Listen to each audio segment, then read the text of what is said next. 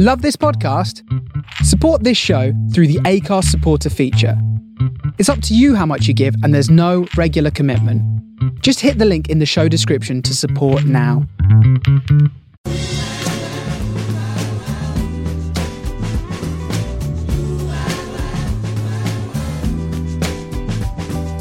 This is the Soho Radio Podcast, showcasing some of the best broadcasts from our online radio station, right from the heart of Soho, London. Across our music and culture channels, we have a wide range of shows covering every genre, along with chat shows, discussions and special broadcasts. Here is just one of our recent shows. To catch the full show, head to our Mixcloud page or listen live at sohoradiolondon.com.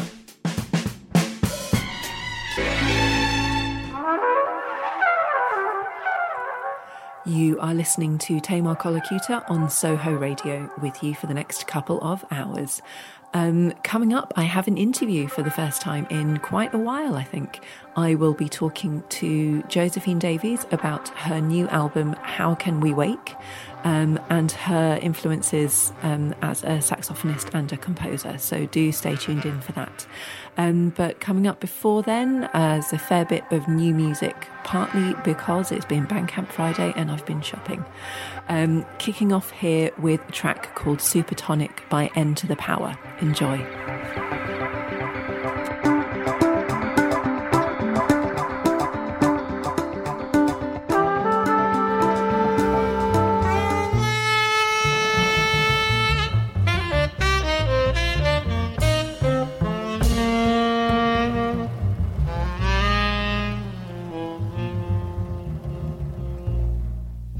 My guest on today's show is Josephine Davies. Hi, Josephine. Hello, Tamar. We're in the same room. We are. It's quite wonderful. Yeah, it feels like ages since I've done an interview in the same room as someone. It's great. The last couple have been over Zoom. Yes, I've done a few in the last couple of days on the phone, which is quite old school, but quite nice because I like being in the same room as someone and making eye contact, but I don't particularly like being on Zoom and not making eye contact. It's quite weird, isn't it? Like, do you look at the camera or do you look at the person? It's all a bit strange. So nice to be in the same place as you. Absolutely. So we are here today because your trio, Satori, am I saying it right? You are. Good. Have a new album coming out in just a few days. What's the release date? The 9th, next Friday. And that's on... Whirlwind Recordings. Excellent. So what is this album called? This album is called How Can We Wake, which is the first line of a poem that my mother wrote for the album. I asked her to write something for the liner notes, and this is a beautiful poem, and the first line is How Can We Wake, and I immediately said, can I use that please, Mum? Thanks, Mum. Yeah. Do you have the poem with you? I can find it. Okay, we'll come back to that shortly. So it is an album that is quite heavily based on the writings of Indian philosopher teacher Patanjali, who is probably best known in the West for writing about the Yoga Sutras. Can you tell us a little bit more about how you discovered his writing and how it's informed this album in particular? Yes. So this is a book that I came across by an American author called Stephen Cope, who's also a psychotherapist. And I can't actually remember who recommended it to me. It was one of those ones that, you buy and then it stays on the bedside table for a few months and then you think, this is the day to open this new book. And I immediately completely fell in love with it. So it was at a time when I finished training as a psychotherapist. I was getting really back into music. I was thinking about putting the trio together. So this was probably 4 years ago or so. So it's been a while since the inspiration has manifested itself musically, which I think is quite common for a lot of musicians and artists. It's difficult to say, I've read this and now I'm going to write about it. I think it filters through quite slowly. So Stephen Cope has managed to take these quite obscure ancient texts which are attributed to Patanjali and make them accessible to Westerners, but to English reading people. Yeah, excellent. And you've picked let me see, I did write this. I did some research. I did write this down, I think, somewhere. No, I only wrote down the names of the tracks that we're going to play today. So how many tracks are on the album, and how do they relate to the teachings? There are... Do you know? I don't even know how many tracks there are. So we did it as a suite, and I think the suite is 6 pieces. And then we put these segues, basically, but I've called them sutras because they're like threads between the pieces where each of us individually get to extemporize and then introduce the next piece. Mm-hmm. But basically, these 6 pieces are based on states of being, especially ones that I find myself in quite a lot. So some of them are quite positive. Like the first one is called Ananda Bliss. And this was a quite spontaneous kind of, I've just woken up one day and experienced this lovely sense of well-being and relaxation. And this was this melody that sort of definitely wasn't during lockdown, was it? No, this was last year. You remember 2019? But actually... and then some of the other pieces, like the second one that you're going to play at the end of the show, called Dukkha, which is pervasive dissatisfaction. Mm-hmm.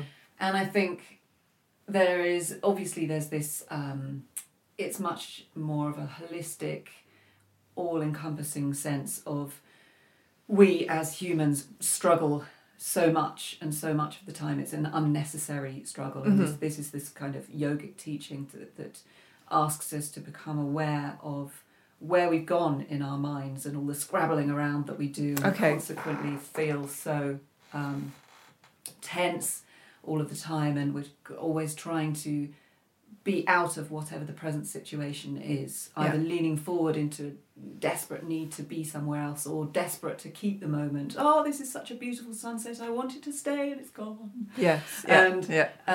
So that's very much a state of being that I think we can all relate to. And then it's particularly prevalent during this year, this time when everybody is asked to do something different and get out of their comfort zone and really look around them and say, wow, this is different, this is new, I have to adjust because I can't live in the way that I was living. Yeah, it's actually literally impossible. Everyone has to find a new way of being somehow through this. So we're going to listen to the opening track now, Ananda Bliss.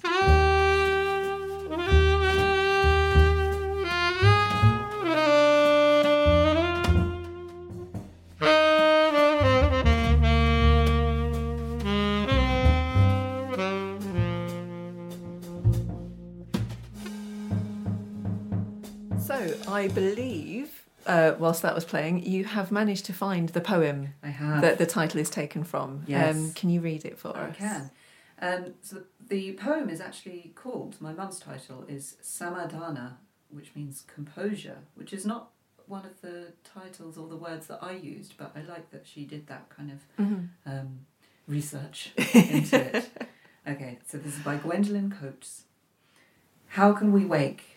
How can we wake from the slumber of disillusionment, from the lumber of dissatisfaction? Oh, the sweetness of your hand upon my shoulder lightens me, enlightens me. It is an understanding in that one and single moment, the composition of that perfect form. Here we can live in passion and compassion. Thus we are free. That's great. When did she write that? Well, it says 15th of January 2020. It feels, because it wouldn't have surprised me at all if that had been written during lockdown. It seems very prescient of what we were all going to be feeling to various degrees. Isn't it funny? And because we recorded the album, we had a live gig on the... I can't even remember the date. A live gig. Remember those? It was the 20th of January. That was the Oxford Tavern in North London. And so, yes, I'd obviously invited some family, and my mum was coming, and I said, would you like to write a poem about what we're going to play? And I gave her the set list and how I was going to record it and everything. And she wrote that within about a couple of hours, I think. Oh, wow. I know. Great. Yeah. Well done, Mum. Yeah. Brilliant. Well, actually, that brings me to something else that I wanted to talk to you about today, which was throughout, because we've known each other for donkey's years. We certainly have. We won't say how long, because that gives away too much. But something that I've always enjoyed about your writing over the years is a really tangible influence of philosophy and literature and art in your subject matter, in the inspirations. And obviously this poem kind of ties into that nicely. Has it been a conscious choice on your part to bring those themes in, or is it just part of what generally inspires you as a person, as an artist, and sometimes the themes come through more explicitly than others? I think it's both. When people say, where do you get your inspiration? It took me ages to formulate this in words, but I think I get so much from the way that I feel. And so much of that comes from reading literature and philosophy and my learning and general kind of what I become really passionate about and excited about, other than music and other than things that I listen to. Yeah. So there's certainly that aspect, which is just a kind of inevitable aspect of, if you immerse yourself in anything, then it might come through in all of these other areas of your life. Yeah. But then there are definitely have been times also of wanting to show that influence in a tangible sense. Yeah. And it was funny when you said you were talking about the quintet album that I'd done, Perspective, which was, I'd completely forgotten about this tune called Magister Ludi, which was based on the main character in the Glass Bead Game by Hermann Hesse. And that's a book. So all through college, all those many years ago, I remember discovering this book, and then I think I read it probably every year for about 6 years. I loved it. And it's not a small book. No, I know. I just completely immersed myself in that book, and I'd forgotten. Yeah. So it was really nice to be reminded of that period and how important that book was to me for many different reasons. And then to think, oh yeah, well actually I did, I manifested that in writing this tune. About that book, about that character. Well, I'm glad I could remind you of that. But actually that talking about how what you're living and what else you're doing in life feeds back into the music brings us back around to something that you touched on briefly before we listened to the first tune, which was your retraining as a psychotherapist. How, when, why, what? Tell us all about it. It's easier to talk about the reasons for doing it in hindsight, which are quite different from what I thought at the time. So this was 2010, and I literally just woke up one morning thinking, oh wow, I'd love to train to be a psychotherapist. And my experience of psychotherapy had been, I had a couple of years of therapy myself when I was in my probably mid-20s, and it was a complete life changer. Right. And I suppose I'd then not really thought about it very much for a number of years, and then had this kind of epiphany that that's something that I really wanted to do. And at the time it definitely wasn't something I wanted to do instead of music, so I wanted to keep the two going in tandem. Right. And the more I got in, and then I looked into courses and things like that, and got really interested in existential psychotherapy, because it's got a very big, as you can imagine, philosophical influence.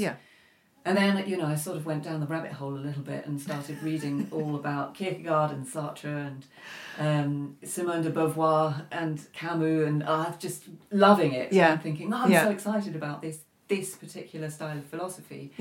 And the more I got into that, I suppose it became quite time consuming. So I was playing music less and less, and I suppose for that reason enjoying it less and less.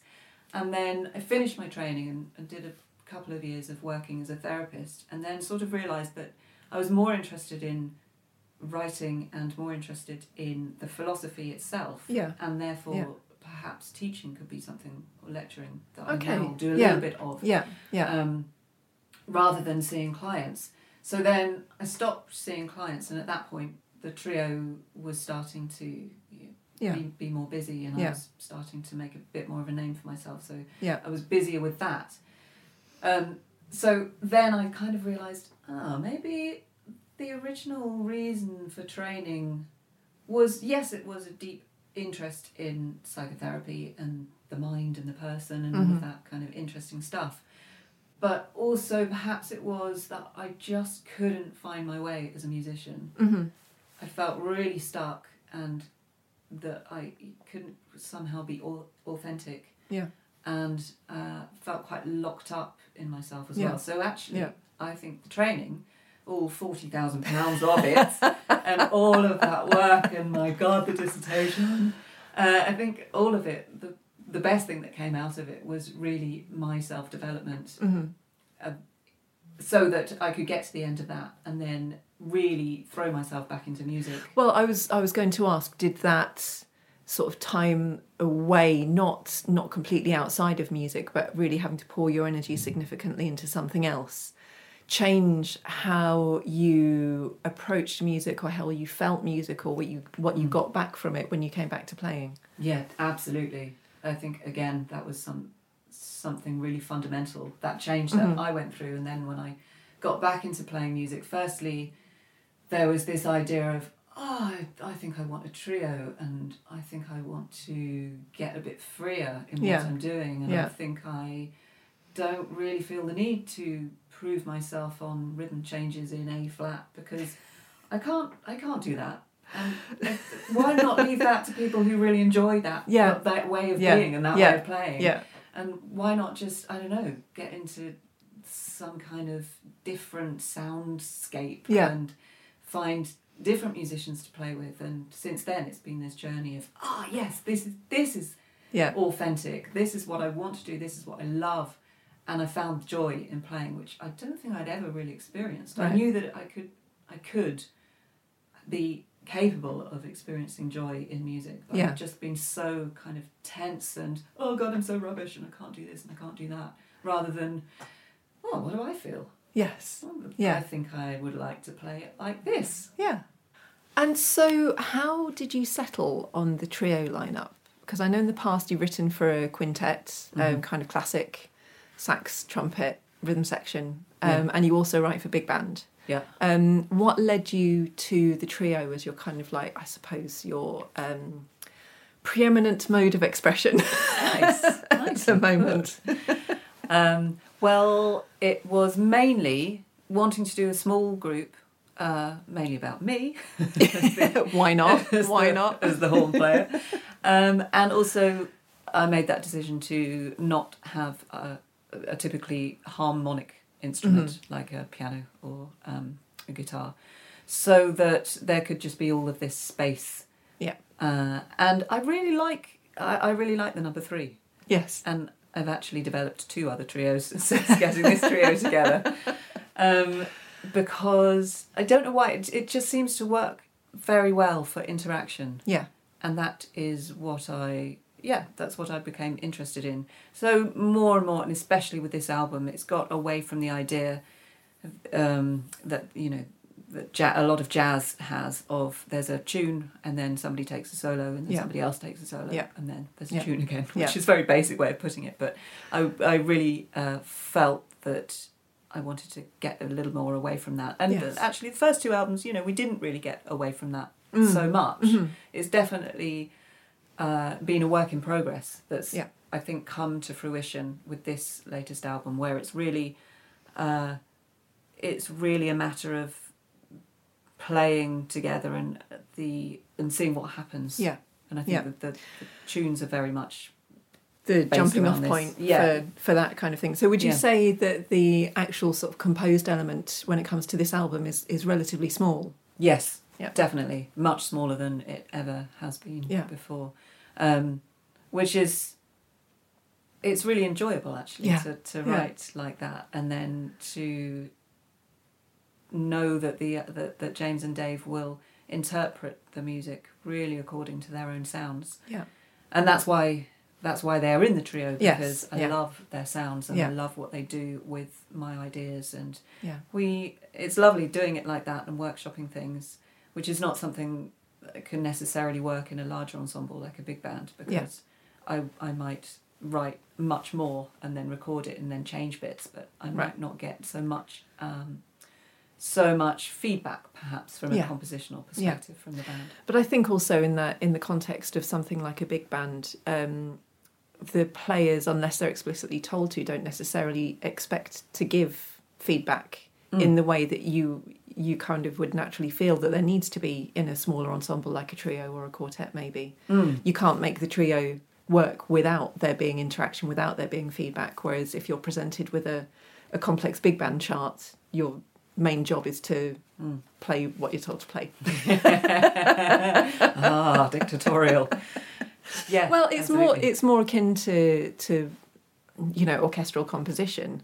The composers put a lot of thought into the colours and the textures that they want to use, and of course there is space for improvisation in that as well, but it's a very different thing to a harmonyless trio interacting. Yeah. And so I asked you to bring some inspiration tracks, and actually the harmonyless trio format is one of the first tracks. Tell us about this one. Yes, so this is from Ground Rush by Julian Arguelles, which is a trio with him and Michael Formanek on bass and Tom Rainey on drums. And I've absolutely loved this album for quite a few years, and I think I don't actually remember the decision-making process where I thought, right, I'm going to get a trio together instead. I think I'd just been playing with various people and thought, I am not missing the piano here. But no offence to the piano players. No offence to piano players. I love playing with piano players. But this was definitely an album that I had been listening to a lot prior to getting my own trio together. And I think it's really interesting because it made me think about how much you can do with a trio. So some of Julian Arguelles' tunes, including the one that we're going to listen to, is quite involved, rhythmically and harmonically. And I was interested in the fact that you can still do that. Yeah. You don't have to take away all of the compositional elements without a harmony instrument, despite only having, a couple of lines that are happening at the same time. Yeah. I think this tune is just a great tune. It's a great track. I love all three of those musicians. Julian Arguelles has been one of my main inspirations as a saxophonist as well, as a composer and a teacher. So, yes, it's just amazing. Great. Well, let's listen to this track, Bullerius by the Julian Arguelles Trio.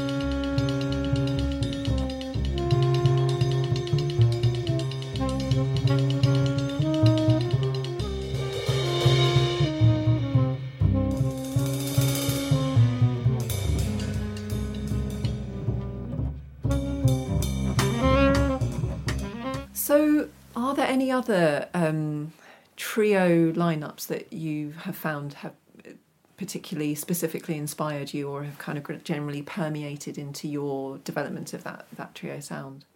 Yes, there are lots. Some are old and some are new. So, do you know what? It's funny because people often say, "Oh, that's an unusual lineup." And I think, God, well, actually, it's been done a lot. Yeah. Including Sonny Rollins' Way Out West, which is like a seminal jazz album that most people know and love. So that's definitely been a huge influence. That's an amazing album. It's just so joyous and relaxed and swinging and exciting. And I think it's my favourite bit of Sonny Rollins. And then the Ornette Coleman, Well, he had various groups, some of which were trios, and then some of which had a trumpet player as well. But I think he was really experimenting. So that in both the lineup, but also his way of formulating sound and music and development and experimentation, that's been a real influence as well.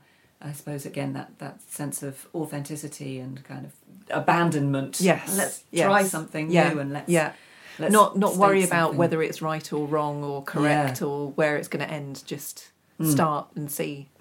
Yeah, it's very much a sense of him and that personality and the personalities that he was surrounded by as well. Yeah. So that was a big influence. And then more recently, and of course, Joe Henderson, State of the Tenor. Can't leave that one out. That's one of my favourite albums of all time, and probably one of the few albums from the 1980s that I listen to constantly. Yeah. So that's quite a strange time, especially for double bass sounds. Yes. Anyway, let's not get too into that. And a more recent album by Rich Perry called Doxy, which obviously is influenced by Sonny Rollins because he wrote a tune called Doxy, and in there is also a John Coltrane tune called Your Lady or My Lady, possibly Our Lady, one of the three. Anyway, so there's the tradition and the history is in there, but that is a really interactive, very much about Rich Perry's sound. It's quite haunting and beautiful at times, and that is something that I really love as well. And then there are all sorts of trios or quartets with two saxophones and bass and drums, like Chris Lightcap's quartet, which I really love. So there's lots of influences. I think I keep going back to that sound. There's lots of space and a lot of, perhaps not a lot of statement of harmony at times as well. But interestingly, within that, the saxophone as a lead instrument is a very harmonic, rich sound. So you actually, in terms of frequency and tone, you can fill quite a lot of space with a saxophone.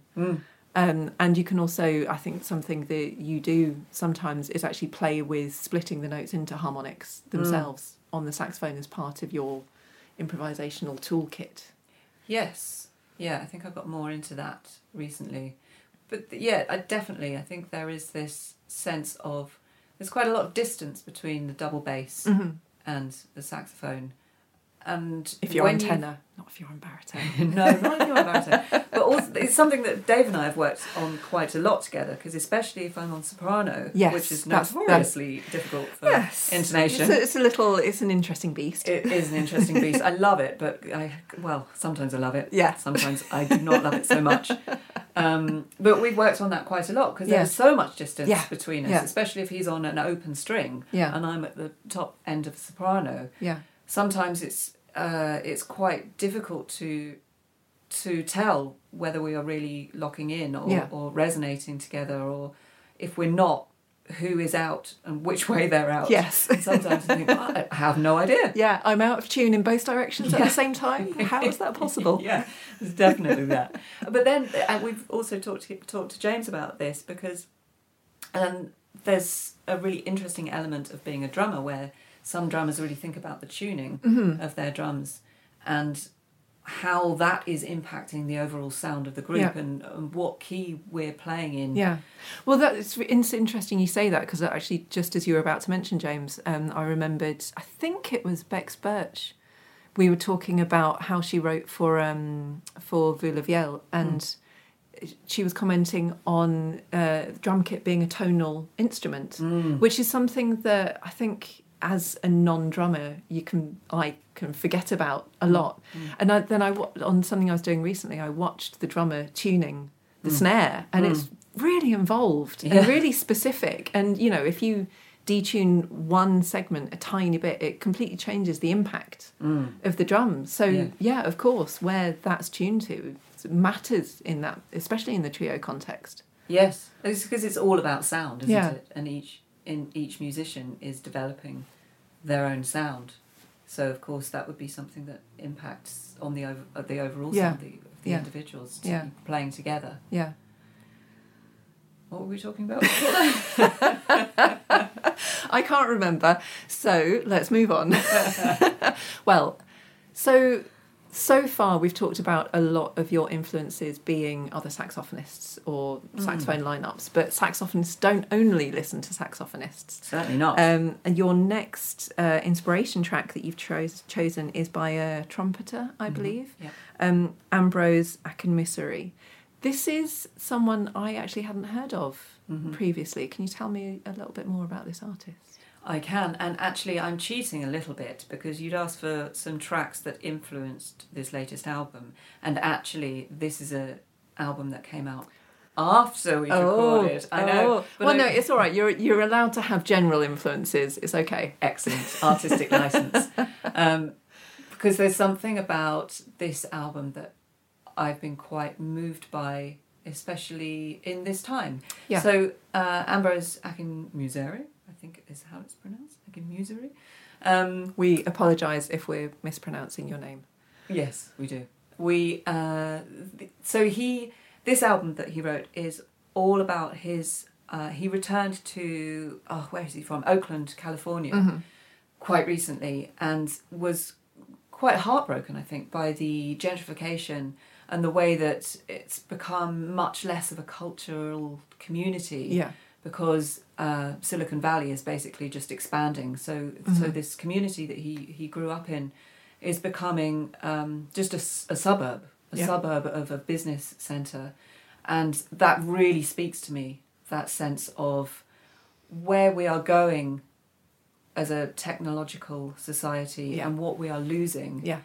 And I think it's something that, especially now, when we think, yes, so much of our lives is now online, but what are we sacrificing because of that? And I really feel strongly that we need to talk about that. And obviously, at the moment, we're trying to curb a pandemic, so there is that. But I think in the very course of that, and the fact that so many of us have been forced to stay at home and be much more solely in contact via technological means, I think we're rediscovering the value of actual human contact. Yeah. Whether it's a conversation face to face with someone in the same room, whether it's an actual hug or whatever, but I think it is reminding us that actually the amount of time we spend on our gadgets is perhaps unhealthy. Yeah, absolutely.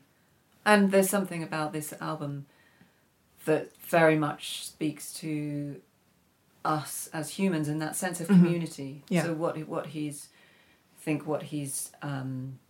discovering, that it's not a good discovery, the changes that mean less humanity, less contact between people, less things like talking to the person who runs the grocery store rather than going in anonymously to a large supermarket. Yeah. And in fact, I haven't been in the supermarket for, weeks, which is great because and now I live in a place which has grocery stores. You can actually go into a grocery store and speak to your local grocer. And I do, and it's wonderful. And I went in to buy something or other, and everything was plastic, and it was cold, and you couldn't smell anything, and there was music on, and it was this sort of non-experience. It's almost like you go in and don't feel anything. Yeah. But just buy stuff but don't feel. Yeah. And it was horrible. Be a good obedient drone. Spend money. Leave. Yeah. Yes. So anyway, I think this album, this new album, it's a beautiful title actually. It's called On the Tender Spot of Every Calloused Moment. Wow.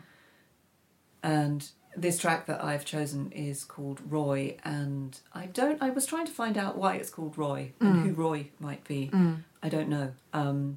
I imagine that perhaps Roy was somebody from the community of Oakland, California. Yeah. But we'll have to ask Ambrose. But this track, I think, it's so. It's just so musical. It's a beautiful piece of music. It's very short, but incredibly haunting.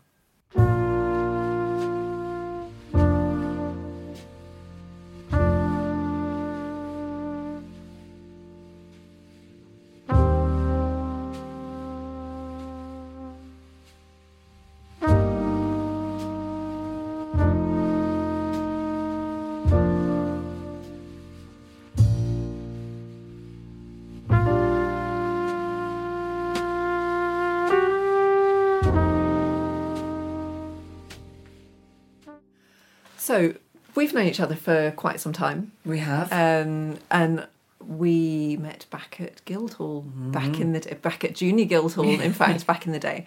But the reason I bring this up is because your next inspiration track features a saxophonist who I think was on the postgrad course while we were doing our degrees, Ingrid Laubruck. Yes. So tell us a little bit more about this track. Well, Ingrid is somebody that I've always thought was just an incredible saxophonist. Yeah. And thinking, going back to this idea of authenticity, she's always struck me as somebody who is deeply authentic, because she can really do so much on the instrument, but often plays in this really understated way. Yeah. She's not afraid to sound kind of odd or try things out, that experimental sense, and play completely free and take so much time over developing an idea. So I've been listening to her probably quite a lot especially the last 3 years or so, and I think that's been an influence on how to develop a piece of music without worrying about what people think about it. Those questions, are they bored? Or that person in the audience looks like he wants to kill me. And just being in something and being present, which again goes back to these yogic wisdom ideas of really inhabiting the space and the moment. And Ingrid's playing has always spoken to me in that regard. So this track that I'm going to play is from Paradoxical Frog, and one of the reasons I love it is because I think she is able to do this kind of free jazz thing or extended improvisational thing with a piano player. And the piano player on this is Chris Davis, who I hadn't come across until I heard this album. But she's an amazing pianist as well, and she's got loads of her own projects. So it's sort of taken me into lots of different areas and makes me start thinking, maybe I want to do something after saying, I love the trio format. But perhaps playing with, another trio that I have is with Alcyona Mick, who's a wonderful piano player, and again can go into any area. So back to this track, it's, for me, the influence is that there's so many different things within it. So there can be this great rhythmic driving groove thing, and then it completely bonkers sort of interplay between the musicians, and then something quite moving in there as well. So it's everything within the space of 5 minutes and something. And that's something that I really love and that I want to develop in my own musicality, however that manifests itself, but to not be stuck and say, this is a ballad, or this is a swing tune, or this is a... Why can't they all be in the same piece? Yeah, exactly. Okay, so let's have a listen to Ghost Machine.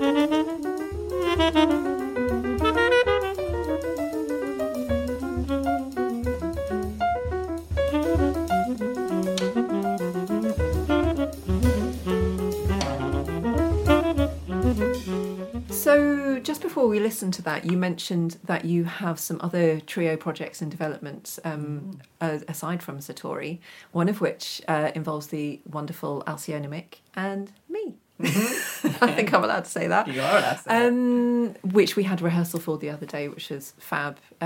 Obviously you on saxophone, bass clarinet for me, and piano for Alcyona. And this, I believe, is a commission for Jazz South. So tell us a little bit more about the whys and the wherefores of that. Well, actually, this came about through you. Wasn't fishing for that. Actually came about through my brother. So thanks, Brother Osborne, for finding the link and passing it on. Brilliant. Yeah. So I looked into this when you forwarded me the email, and discovered that I was eligible to apply for this. It was basically a grant that Jazz South were giving out. I think they had some money that would have gone towards touring musicians, but obviously that all stopped in March. So they had money to give to 10 composers from the southeast of England to write a new work for a trio lineup, which is brilliant. Perfect. Well, that's my favourite thing to do. So yes, you have to write a 15-minute new work for whatever combination of instruments you want, and this will be recorded and produced in hopefully November. Fingers crossed. Yeah, fingers crossed. Fingers crossed we're allowed to be in the same room. Yeah. So that it's been really amazing. I'm so honoured to be part of this scheme, and it's just sorted my whole September out. So they gave me some composition money basically. Amazing. Paid me a month's salary to write this piece of music, and it was interesting because when I applied, I said it's going to be basically about the experience of lockdown and post-lockdown in Hastings and St Leonard's on the south coast. So in March. God, it was March, wasn't it? Yeah, middle of March, and all of a sudden, nothing on in London. Yeah. And me and Ben, my boyfriend, thought, well, let's just get out of London. So my mum very graciously let us stay in her flat in the old town of Hastings for I think we were there for 2 months. And it was really amazing. So this was the whole of spring, basically. Yeah. And you can see the sea from her window. So every morning I'd wake up and I'd get on the piano and start writing something. And I think that was really influenced by the changing light on the sea. And every day was completely different. Yeah. And there'd be seagulls whirling all the time. And the wind kind of whistling in through the windows because they didn't shut properly. Oh my God, it was cold. I mean, the wind down here is pretty strong. It's exciting. Whistling is a very kind way of putting it. Yes.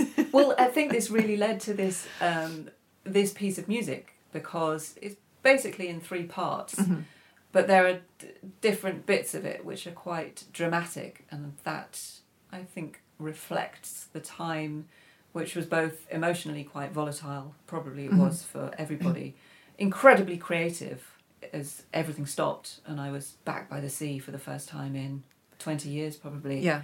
And also it is dramatic. It's dramatic landscape here. Yeah. And there were lots of storms and lots of incredibly windy days and lots of beautiful, bright, sunny days, but very cold. Yeah. So lots of different things, and I think that all filtered into writing this piece of music, which I'd stated was going to be my commission, basically. Yeah. So it's going to be a trio, and I knew that I wanted to play on it myself, and I also knew that I wanted to do something with you on bass clarinet.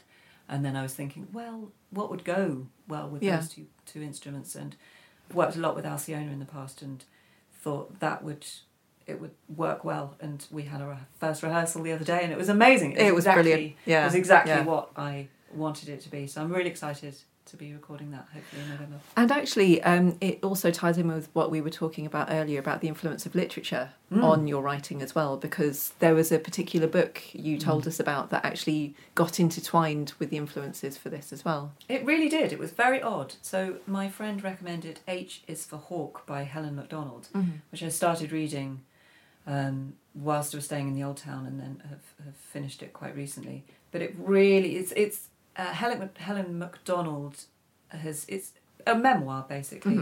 So she's training a hawk at the time when she is grieving for her recently deceased father, and this book just matched my experience of being down here so closely as I went through all of these quite different and profound emotional experiences. Yeah. So there are bits in it which very much stem from reading that book and reading that book whilst living by the sea. And the first bit, or the first bar, is this kind of high, quite alien piano melody. And that came directly from reading this description where she first experiences the hawk. And that's what came out of it. So this whole piece is very much about... Oh, and the other thing is, in that book, she references quite heavily another author who trained a hawk and wrote a book about it centuries ago. Yeah. But he was from St Leonard's. Perfect. So it all ties in together brilliantly. It does. Excellent. So people will be able to hear this new piece at some point in the future if we get to record it in November, if COVID lets us. Yes. Fingers crossed. Fingers crossed. So we've got one last inspiration track from you. This is by the Tomeka Reed Quartet and is called Billy Bang's Bounce. What made you choose this one? Well, I've got more and more into this quartet and into Tomeka Reed. So if you haven't heard her before, she is an American cellist and really sort of transcends genre specifics. So I've got more and more into hearing strings together. Yeah. So there's no saxophone in this quartet. It's double bass, guitar, and that was another thing. I love Mary Halverson. I've seen her live a couple of times last year, and she's in this band as well. And then so double bass, guitar, cello, and drums. Yeah. So it's almost like it's a string band with some drums, rather than a standard jazz quartet. Yeah. And then the music also is just, again, that sort of buoyant, we could go anywhere with this. It starts as a swing piece, this tune that we're going to hear, but goes totally free. And then somehow they get back to the melody at the end. Great. And I think, great, why not? Yeah. Why not do it like that? And I think that's, again, quite an inspiration to hear how people mix and match different styles of music or different feels within one piece. Yeah. And just rely on each other, rely on one's own ears and capability for listening and trust each other to make that happen. Yeah. So this is Billy Bang's Bounce.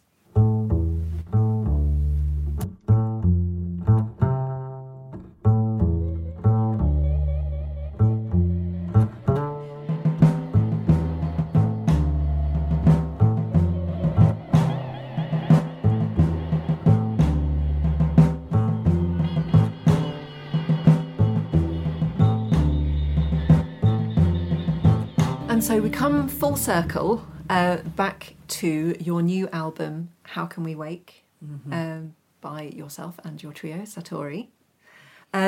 So we are going to listen to 2 tracks next to each other because really you recorded the whole thing as a suite. How much of the suite did you know in advance were separate tunes, and how much did you just play the gig and decide afterwards which sections were which? It was quite mapped out, actually, because they definitely work musically in this order, and I think musically and whatever else spiritually. But we didn't. There was one tune that we recorded. What was that one called? I can't remember. Oh, Equanimity.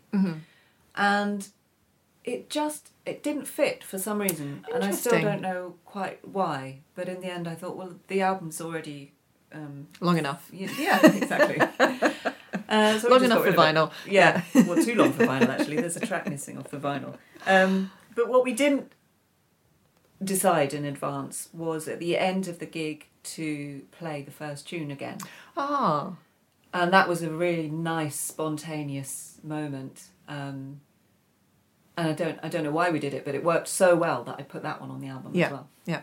So tell us the track titles and what the kind of progression of the order means in terms of your response to Patanjali's teachings. Yeah. So the first tune is called Ananda Bliss, and I think it's a nice starting point. I didn't want to go in with something too much around the negative states of affliction and dissatisfaction. So as a beginning to an album and the beginning to the gig, it felt like the right place to begin. And that goes into the first sutra or thread, which is James and his solo out of that tune and into Dukha, which is much more tense because this is pervasive dissatisfaction. Yeah. And I got the English translations of the Sanskrit all come from this book that I was talking about by Stephen Cope, Yeah. The Wisdom of Yoga. Mm-hmm. And I really love how he's translated these things. And obviously I'm condensing Yes. because I can't put a whole paragraph as a tune title. That would be... I mean, you could, but it would get condensed for you when people talked about it anyway. Exactly. So that's the officially track 3 on the album is Dukkha, Pervasive Dissatisfaction. And then we get Dave's Sutra 2, which is his very beautiful intro to the tune Nirodha, which I've translated here as... I haven't translated. I've used Stephen Cope's... I'm not fluent in Sanskrit. Stephen Cope's translation, which is the possibility of liberation, which I love. That's great. That idea. Yeah. And it's about the experience of that, receiving that wisdom for the first time of there is I can be aware of how I am impacting myself and keeping myself in these negative states. Yeah. And there is a possibility of liberation from that negativity with practice. Yeah. And that's what this is all about. It's not people ask me all the time, do you meditate every day? And I say, no, God no, I'm terribly undisciplined. I'm not a Buddhist. I'm not I don't sit every morning. I just try and engage with acknowledging where I am in many moments throughout the day. And I think I turn to these books so often, and I turn to literature and art because it's so important for me to experience those bits of wisdom. Otherwise, I go nuts. And people sometimes say, "Oh, you must be incredibly calm as a person." No, I am neurotic too. Well, yeah, but so that's why I need it. I need it so much. Otherwise, I really make myself suffer. Yeah. So this is the possibility of liberation from that. And it's actually, can I just say, it's quite reassuring and a relief to hear someone who does give the impression of really being quite together and on it say, no, that's just a facade. Well, it's not a facade. It's a practice, isn't it? Yeah. And I definitely have many, many moments on most days of being completely nuts and annoying and tense and frustrated and angry and all of the things that I have to practice the opposite. Yeah. Otherwise, I don't notice that I'm being like that and how that impacts on other people. And I think, well, that's what life is all about, really, isn't it? Trying to discover yourself at the same time as how you're impacting those around you. Yeah. And the best that we can do is to have a positive impact on people. In whatever way we can. That's possible. Yeah. So that's Nirodha, the possibility of liberation. And then we come to Mudita, joy.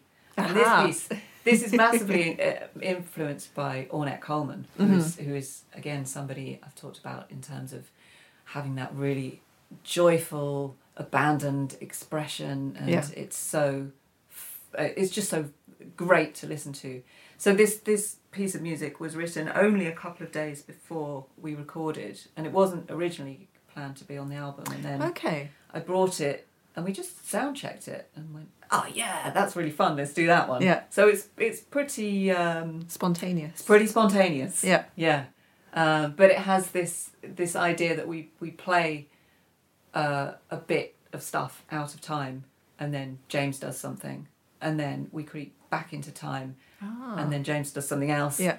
And then we all stop, and then whoever is going to take a solo just plays whatever they like, and then it's complete kind of free time, free changes, free whatever, and then the others crash in at some point as well. So it's quite visceral, let's say. And then we have Sutra 3, which is my soprano... Oh, no, sorry. That I was going to say. How did I get onto the soprano on a live gig from there? So I'm playing tenor up until that point. Yes, the next piece of music is Daya, compassion. So again, from a yogic point of view, this is the idea that when we do acknowledge how much our wild minds just, are like puppies tied to a post and go, oh, what's this? Oh, what's this? Yeah. Oh, what's that? That's a great description. Yeah, the untamed puppy.